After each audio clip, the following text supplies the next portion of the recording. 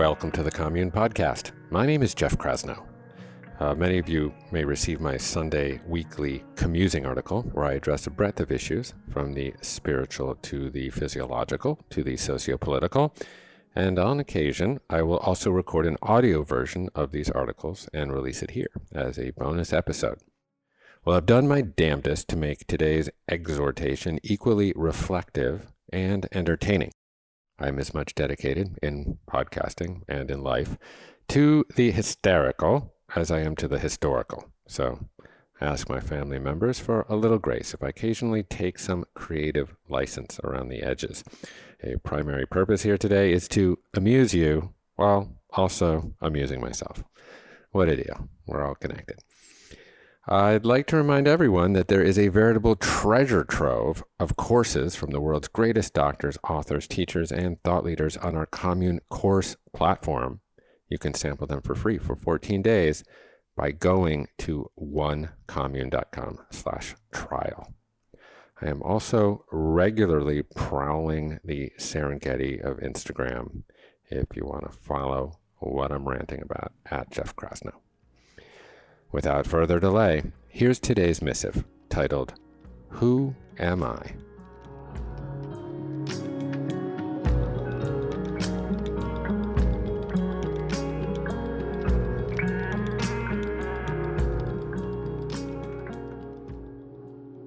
In 1901, a young man was sitting on the holy mountain Arunachala in South India when a scholar came to him with a burning question. It is the same existential question that every curious person has posed from time immemorial.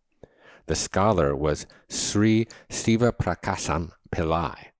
The young man was to become the renowned Saint Sri Ramana Maharshi. The question was, who am I? There are many spokes from which to approach the hub of this inquiry, ranging from the prosaic to the mystical. I will start here, and perhaps in the excavation of my own history, you will be inspired to examine your own. I am an unqualified mutt. My maternal lineage is Scottish, English, Swedish, and un peu petit français. My maternal lineage is Scottish, English, Swedish, and un petit peu français. Sensible and industrious, my mother's family settled in the Midwest. My mother's mother played the bells in the same Methodist church in Evanston, Illinois for 90 years. She died without a cavity at 104. Her longevity was certainly not attributable to the nutrient-rich diet about which I often prattle on. The abbot's supper table was prone to tuna casseroles, Oscar Mayer bologna and cheese sandwiches, salads of iceberg lettuce, and stiff, unripened tomato tranches topped with bottled ranch dressing. My grandma Fran appeared to be the same age for the last 70 years of her life. You could peruse her photo albums dating from 1940 to 2010 and have little clue to what decade you were witnessing. At 30, she swapped out flapper dresses for austere, starchy blouses and puritanical monochromatic ankle-length skirts. Handy with a needle and thread, she darned her socks and sweaters. She wasted not and wanted not. I don't think I told her that I loved her until she reached 100. In her time and place, both shirts and emotions were meant to be buttoned up. She outlasted 3 husbands, all of whom were indistinguishable in their Edwardian dress code and manner. I only really knew the last one, Art Johnson, and did my very best to sidestep him. There was a certain John Birch Society Coke bottle glasses look to him. I remember that he once wore a thin black necktie on a casual boating excursion. A tie on a boat ride. How humorless could one possibly be? While I never trust those who wear their religiosity on their sleeve, I will say that Art Johnson was the same man Saturday night as he was Sunday morning, dreary and severe as if any moment he might rap your knuckles with a hickory stick. Grandma Fran was thrifty and assiduously avoided debt, which perhaps contributed to her long life. Through one Great Depression, 2 World Wars, and 3 spousal funerals, she never stressed a day in her life and valued the things she had, qualities I have tried to emulate with only moderate success. My paternal heritage is a good deal swarthier. My great-grandparents were part of a massive migration from the dingy shtetls of Russia and Eastern Europe at the turn of the 19th century. Embarking from Odessa, Ukraine, Nathan landed at Ellis Island, where he was supposedly bestowed the surname Glassman to reflect his vocation. Others, tattered and impecunious, came from Romania and Poland to the shores of America in pursuit of the promise of its dream. It is from this diaspora that my beloved Nana and Papa were eventually distilled. During holiday time, all the various grandchildren descended upon their gilded, opulent, over-leveraged, absurdly mirrored apartment in North Hollywood, Florida. The Thanksgiving table was a surfeit of steaming noodle kugel, oil-drenched potato latkes, fat-dripping brisket, stomach-turning gefilte fish, and home-baked rugula. After dinner, Nana would clandestinely usher each grandchild one by one into her massive walk-in closet. She would open up her safe and grab a $20 bill that had been meticulously folded down to the size of a postage stamp. She'd put her lips softly to my ear as she stuffed the bill into my palm and whisper, "You know you're my favorite." She so relished and adored this ritual that it continued well into my manhood. After she went to bed, all 5 of her favorite grandchildren would pool our collective loot and laugh uproariously. Indeed, the dinner table was a confection of the characteristics of my Jewish side, sloppy and gossipy, brimming with the drama of love and money. In a valiant attempt to split the difference, my parents chose to conduct their nuptials in a Unitarian church. This decision appeased everyone and satisfied no one, a recurring outcome in matters of religion. I grew up sporadically attending Unitarian services and Sunday school, which, to my best recollection, portrayed Jesus as a nice Jewish boy inspired to do good work. In other words, a hippie. I don't physically resemble my parents in the least. My olive skin color belies my genetics and suggests an extracurricular dalliance with a frisky postman. The balance of my family is pale as the moon, while I hoard ultraviolet rays like a squirrel does acorns. I'm tan all winter. I suppose the melting pot of my ethnicity is hardly unique among Americans. Unless you are native to this land or have been brought here against your will, well, then you are an immigrant. Across multiple centuries, the insularity of most migrant groups has eroded and bred a multiculture, a society of lovable mutts. This phenomenon doesn't make our initial inquiry into the nature of self any easier. I am a Scottish, English, French, Swedish, Ukrainian, Russian, Polish, Romanian, Methodist, Unitarian Jew with a keen interest in Eastern religions. My peripatetic youth only compounded the conundrum of self-identity. As a young babe, I was perambulated through the lush landscapes of the Lake District of northern England. My memory is about as foggy as the damp and dewy mornings, but I do recall the endless bounty of fresh berries of every variety. As I got older, my mother and I would fill buckets with luscious and fecund mulberries, blueberries, and blackberries and shuttle them back to the kitchen, where Mrs. Pat was baking fresh bread. When I was 4, we moved to Spain. I attended preschool in Santiago de Compostela, where I wore one shoe that had an additional block of cork fixed to the bottom of it to address my hip dysplasia. My preternaturally chubby cheeks were the target of the wrinkly, bony fingers of street-strolling, gray-haired Spanish abuelas. On more than one occasion, a dotty old bat on the sidewalk would unilaterally lunge at me to pinch my fleshy face, only to be met with a block of cork swung swiftly into her shin. Yes, I was cheeky. I went to kindergarten in Brazil. I've written previously about my torturous experiences navigating the savannah of the Brazilian schoolyard, but the stories are worthy of some redundancy. Repetition, after all, is central to art, particularly music. I remember Bert Koenigsberg, my erstwhile piano teacher, declare, over and over, that in every epiphanous passage of music, something changes while something repeats. And back to Brazil. I stood in the yard with the other kids. It was 1975. I was at the American school in Rio de Janeiro.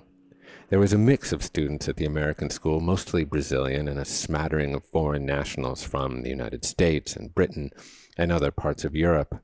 English was predominant in the classroom, but on the playground, the linguistic currency was Portuguese, specifically Carioca, the slangy dialect native to Rio.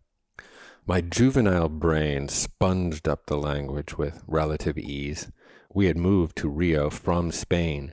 The transition from Galician Spanish to Portuguese was simpler for the non-conceptual child brain.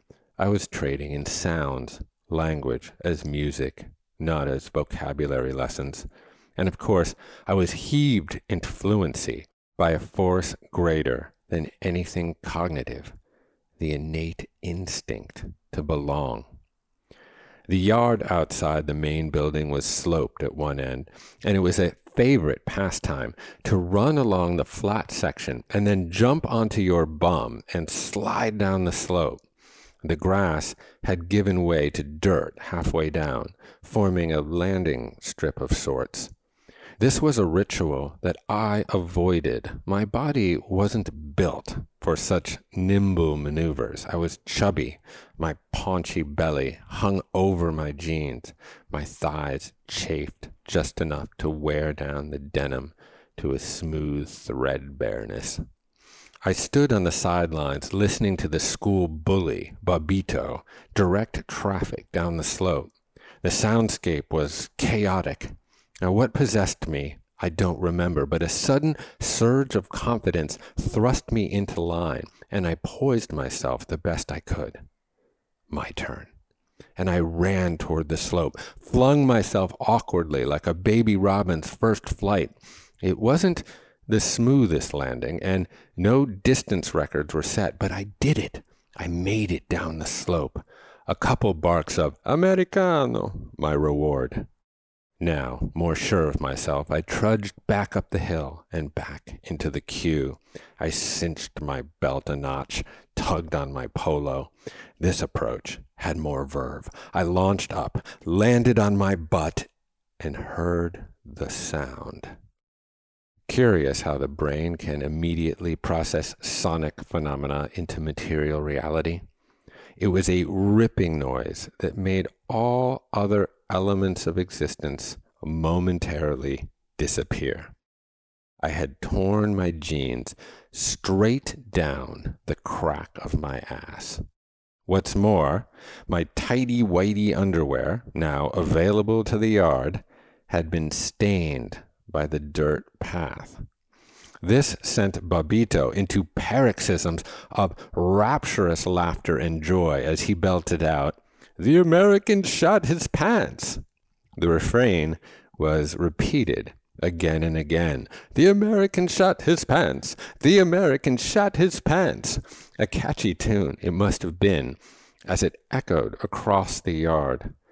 I stood at the bottom of the slope, naked, nowhere to hide, eyes welled, lip bit, with nothing but self-hatred and embarrassment. Fight, flight, freeze, or, in this case, find the angle from which the least amount of people can see your stained underwear and shuffle back to the classrooms. Finally, off the Serengeti and back into the relative safety of the school, I found my backpack and did my best to sling it awkwardly behind me in attempt to camouflage my accident.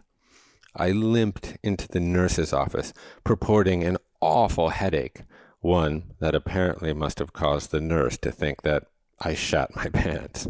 "I must go home," I told her. "I must go home." My mother was summoned and dutifully arrived. I made my brisk walk of shame back across the yard, clumsily, as if I was in a three-legged race with myself. One last lingering coda of "the American shat his pants" faded into the distance. This was the folklore of my youth, the polar opposite of the hero's journey, with all of its classic archetypes: the bully, the nurse, the tender mother, the ego, the shame, the self-loathing. The incessant bouncing from country to country that I bore as a child had its benefits. I was immersed in various cultures and enjoyed their trappings. The left hemisphere of my brain, the locus of language, was a flourishing garden. But every year, my social connections were erased, and I was forced to begin again, wiggling my way like a fat worm into pre-existing cliques of friends in a new school, in a new country, a new dialect. And this struggle became the story of my life, the incessant need to fit in, to be liked, to assimilate, to seek the approval of others, to base my identity in what other people think of me. It was what led me to get into a taxicab 35 years later with my 3 daughters, recognize that the driver was Jamaican, and subconsciously muster a thick Rastafarian accent. "Take me uptown, man," as if a giant dreadlock had sprung from my head. My girls looked at me horrified and embarrassed as the cabbie eyed my undeniable whiteness with confusion and pity. This phenomenon presses on. If you listen to my podcast, you'll quickly notice the accents I adopt with various guests. A Southern drawl with Matthew McConaughey, a Cockney brogue with Russell Brand, a thundering Viking-like Dutch burr with Wim Hof. This penchant is bottom up. It emerges from below the crust of consciousness. It has become a biological imperative, an involuntary adaptive dance that I implement for the purpose of connection. The social scientist Brené Brown makes an astute distinction between fitting in and belonging. Fitting in is changing who you are to be accepted. Belonging is being accepted while never compromising your authentic self. Of course, a 5-year-old isn't equipped to make this delineation. The renowned addiction and trauma expert Gabor Mate contends that people, especially children, will always sacrifice authenticity for attachment. In other words, the need for connection trumps our yearning to be our true selves. The experiences of my childhood are, of course, reflective of something more profound and universal. Our natural state is one of connection, most literally in the womb, and we ache to return to this place of oneness and union. In the discomfiture of our separation, we'll do almost anything to be loved, to be part of something greater than ourselves. I have compassion for that drawer-stained chubster. I was simply using the tools I had to survive. However, I now recognize all of my shortcomings, the lack of self-love that pushed me down that playground slope in the first place, the false pride not to cry, the lying to the nurse, the shame born out of an absence of empathy for myself. These are all deficiencies of the ego. This is the spell under which so many of us live. We believe we are what others think of us. We are what we do or what we have. We are separate from others, in competition with others, separate from nature, and ultimately separate from the divine. Ironically, over time, my trauma has also become my superpower. If I'm good at anything, it is fostering community. I so longed to belong that creating connection became the thread that weaves my entire life together. It makes me chuckle to think that I founded a festival company, Wanderlust, that grew to 68 events in 20 countries, in large part as a product of my childhood trauma. Now, Wanderlust and commune are happy outcomes, but not all trauma manifests so sunnily. I wager that most of the world's most salient problems, from genocide and homelessness to global warming and income inequality, have their roots in our own personal biographies of inadequacy, to our stories of separation. At a recent gathering in Topanga, my friend and marvelous vegan chef Jason Verobel asked Gabor Mate a question so simple, yet so difficult to untangle. How do we recognize our true authentic self when it shows up? Is it a little voice with invisible eyes that hovers a foot above our heads and murmurs, "That's not you. The real you would never do that"? Is this omniscient witness your authentic self? Or is this whisperer simply yet another projection of consciousness, another story chalked temporarily on the blackboard of awareness? Now, perhaps there's no empirical formula for identifying authenticity. Its essence is mystical. In other words, it needs to be felt, not said. When you are flush with confidence and effervescence, or snuggled in serenity and at peace, well, then perhaps you know your true self through its sensory signatures. It's curious, though, because I feel most like myself when I'm not any one thing. I'm nattering on about Alan Watts and the upper received pronunciation of British aristocracy. And then the next moment, I'm speaking Francais. I visit my father, now settled unsurprisingly in southern Florida himself, and I assume a certain Jewishness. But back in my natural habitat, I gravitate back to the Tao. I am whatever serves connection. It's at once philanthropic and self-loving to do so, a fulfillment of the golden rule to love thy neighbor as thyself. And this points quite directly to the nature of quantum matter. There is no such thing as a thing. A thing is a thought. It's a think. It's an abstraction that enables us to cogitate and communicate, but reality is not fixed. Matter can be understood as energy, a dance of vibrating particles in a constant state of construction and destruction. And like a subatomic particle, I fill the electron shells of those around me, temporarily making both my tango partner and myself whole. Now, from a physiological perspective, we know that there is nothing remotely stable or permanent to our being. You have experienced billions of cellular deaths and rebirths since you began listening to this screed, like a flame or waterfall or a whirlpool. There is a physical continuity to our form, but everything that makes it up has moved on. Given that consciousness likely results from a fortuitous combination of atoms in the brain, why should our psychology be any different? We are anchored to our sense of self through a feeling of physical and psychological continuity. We look more or less the same day to day. But a mere flip through a photo album is enough to demonstrate that nothing about this physical organism is permanent.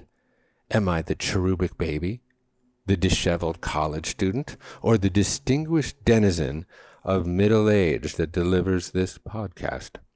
Of course, I'm none of these things. I am a process, spontaneously emerging moment to moment. And psychologically, the stories we tell ourselves about ourselves day to day also moor our self-identity. But upon closer inspection, our personal folklore is as transient as our gut bacteria. Our opinions, priorities, and affiliations are fickle over time. Even our most personal stories bend to comport to the human we want to be on a particular day. True authenticity is letting go of the stories you tell yourself about yourself and simply being here and now, in the river's current, purposeless and impermanent. Surely you have tasted the nectar of flow state, in which discursive thought dissipates and action yokes with intention. In this space that has no place, we sever the Cartesian conflation of thinking and being. Unshackled by the ego, the symbol that we give ourselves, we inhabit a lightness of being, a merger of self and the world. The true, authentic self recognizes its oneness with the universe, its character as the delegated adaptability of foundational cosmic intelligence. For being a separate self is playing a part, being an actor, a dramatis personae. Whether we know it or not, we're all mutts and chameleons, because moment to moment we are nothing but fluctuating energy seeking connection. Who am I? It turns out that my authentic self is no self at all. Damn it. The Buddha was right again. Cheerio. Ciao. Ate logo. A bientôt.